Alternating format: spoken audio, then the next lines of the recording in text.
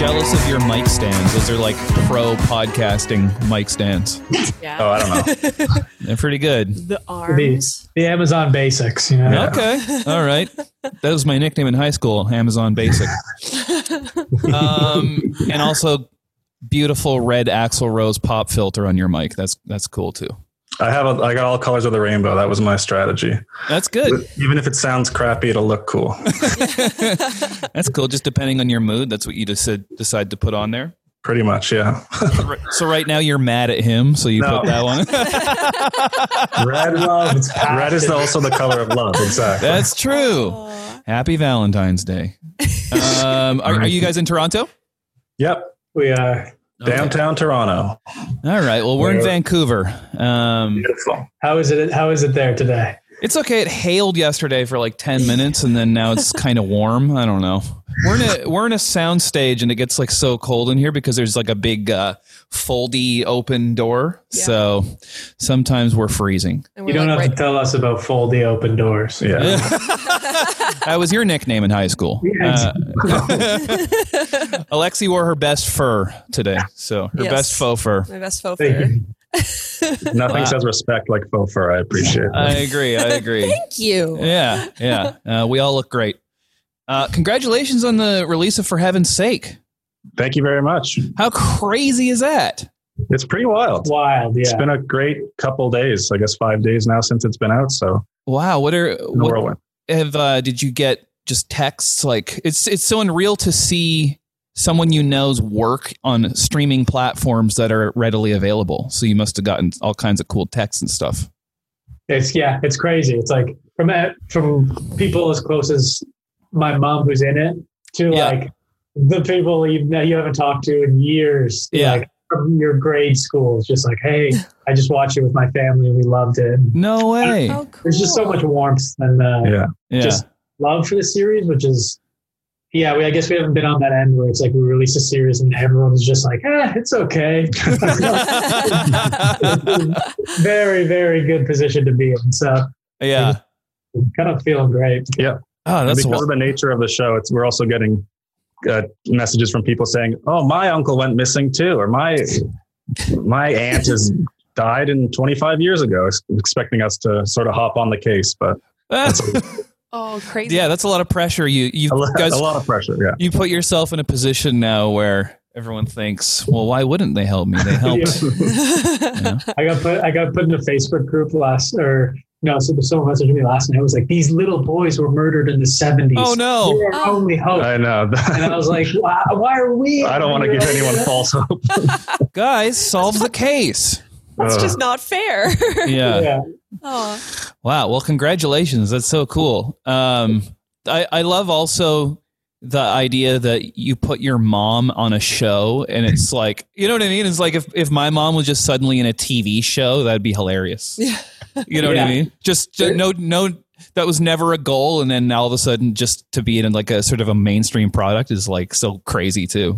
That was the wild part, was not just my mom. Like, have you guys seen it? It's okay if you haven't. I haven't seen it yet. I'm so sorry. No, don't worry. But the only reason I bring that up is because like it's got my whole extended family in it. Yeah. So it's like my aunts, my uncles, my grandma, my mom. And the running joke with Jackson and I, when we put my mom in like our comedy sketches prior to the show, she would always get cut.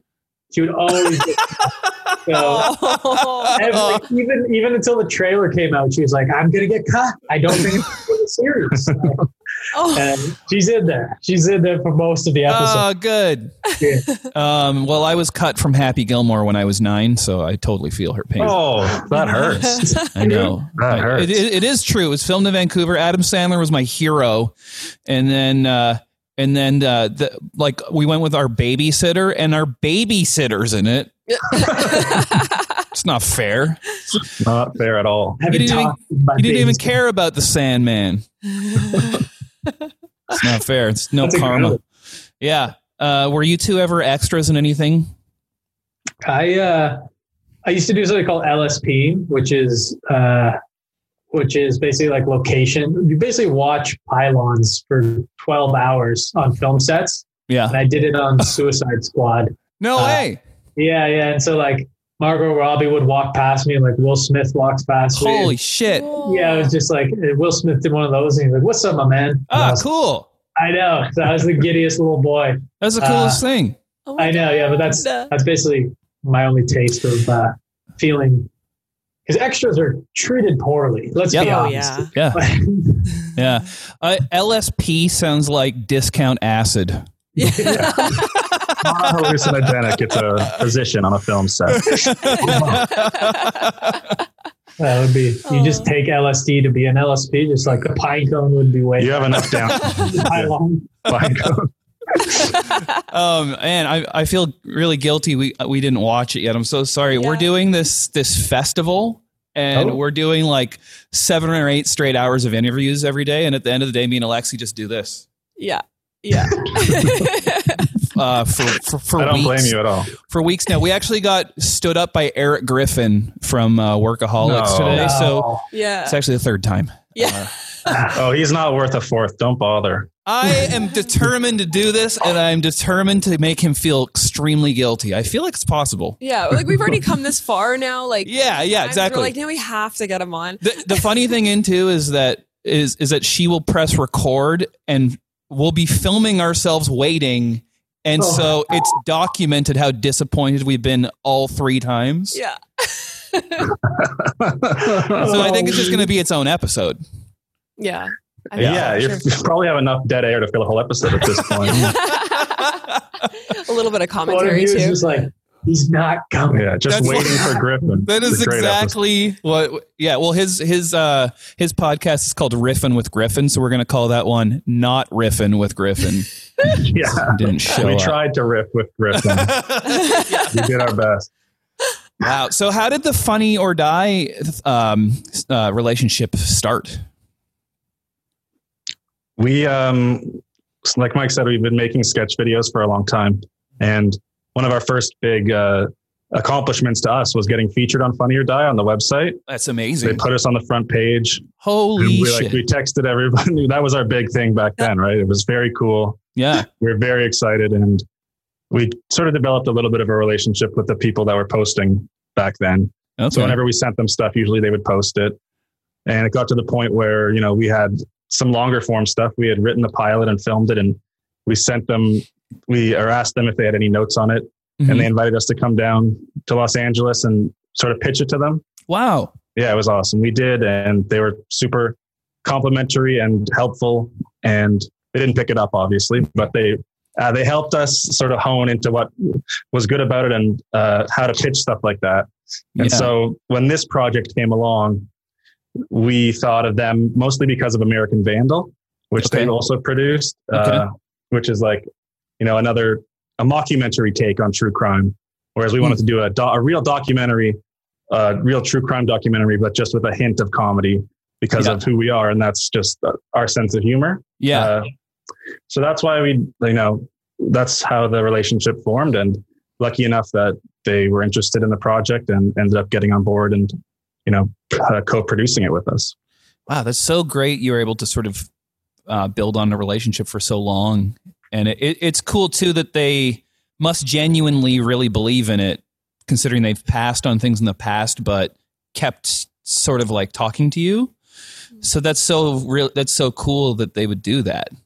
No, they were so kind. And even like to Jackson's point, it was funny because when our short form stuff would get featured, it got to the point where it got featured so often that we started like, when something didn't get featured, we'd be like, what the heck? I didn't like this one. What the heck?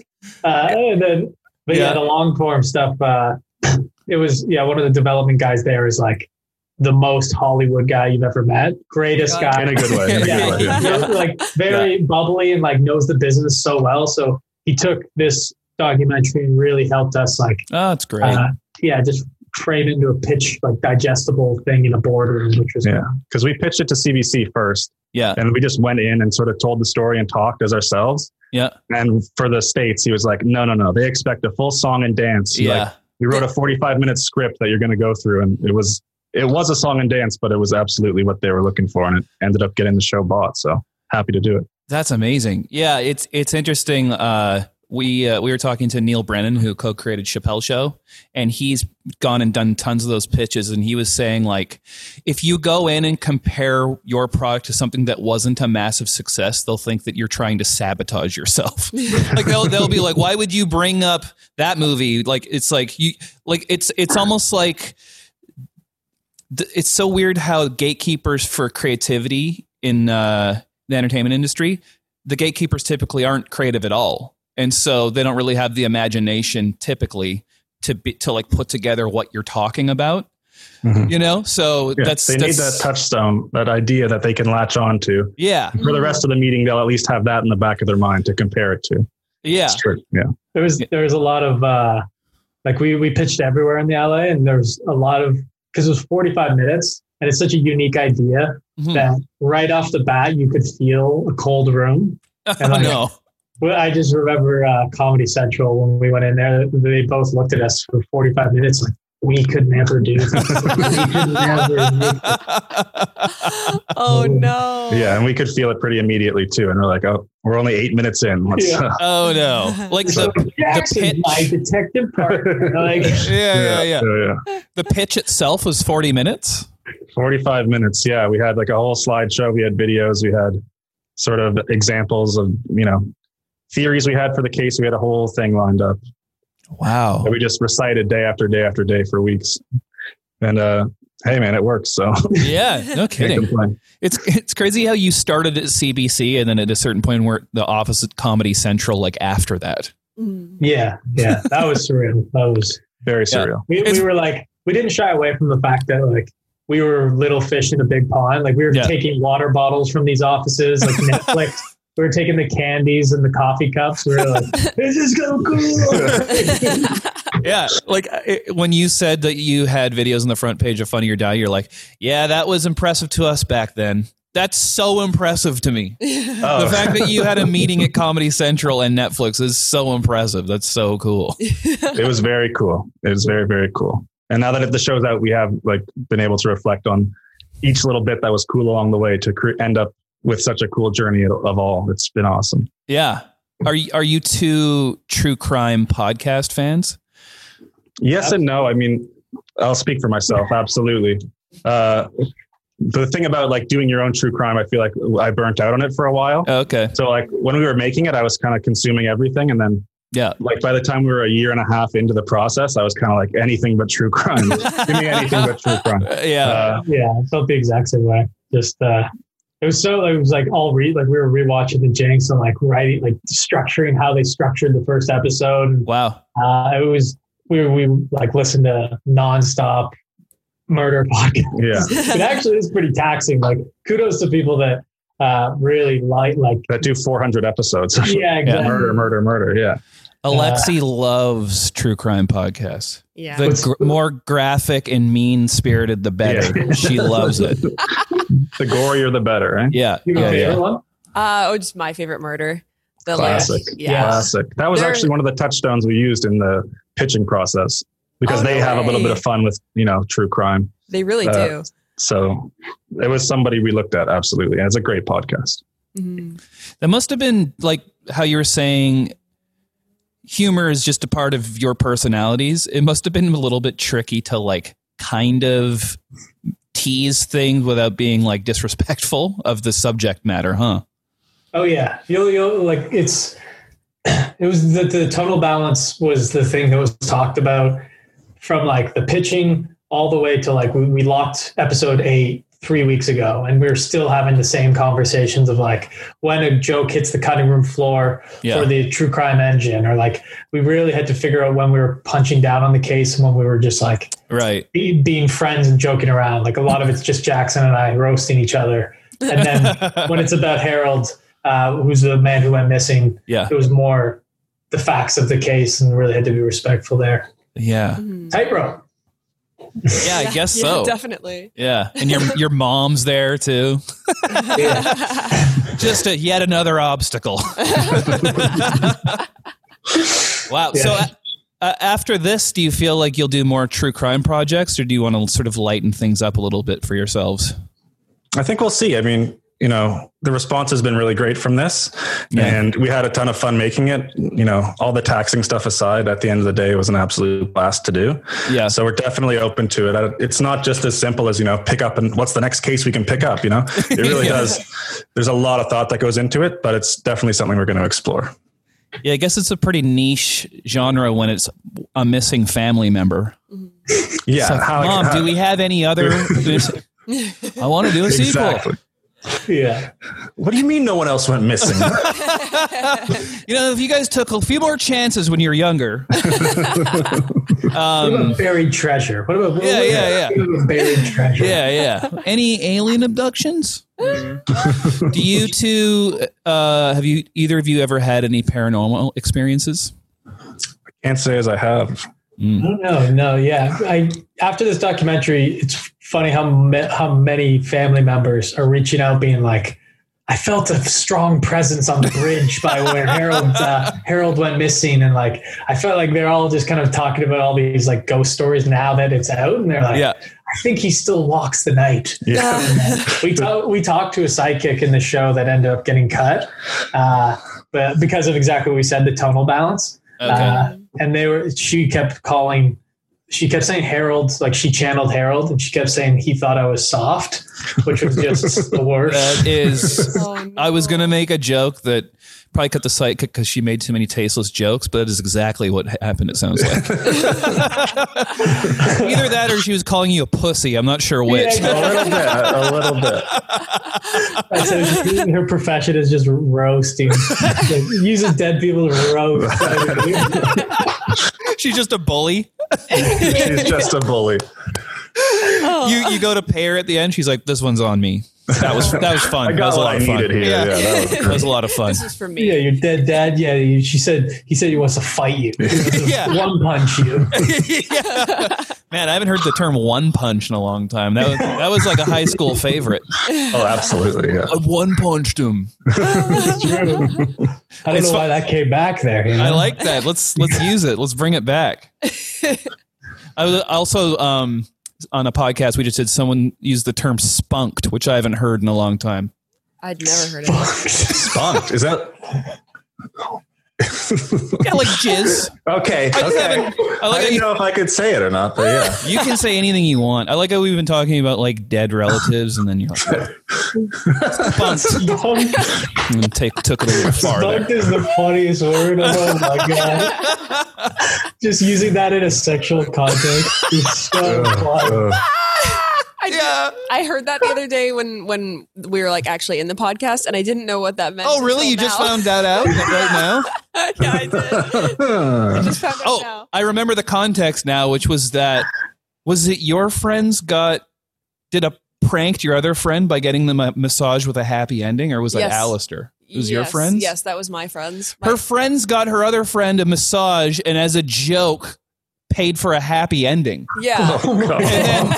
And then the guy was like, whoa. But we were saying it'd be funny if it was like punked and it was Ashton Kutcher who was doing it. Spunked, and then spunked. That was it. That was exactly it.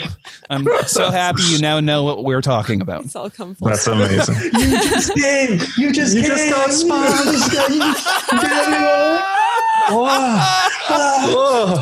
You just came, you fucking idiot. Yeah. Let's go to the spunk cam right as you climax. Spunk cam. That's incredible. The spunk is my favorite word now.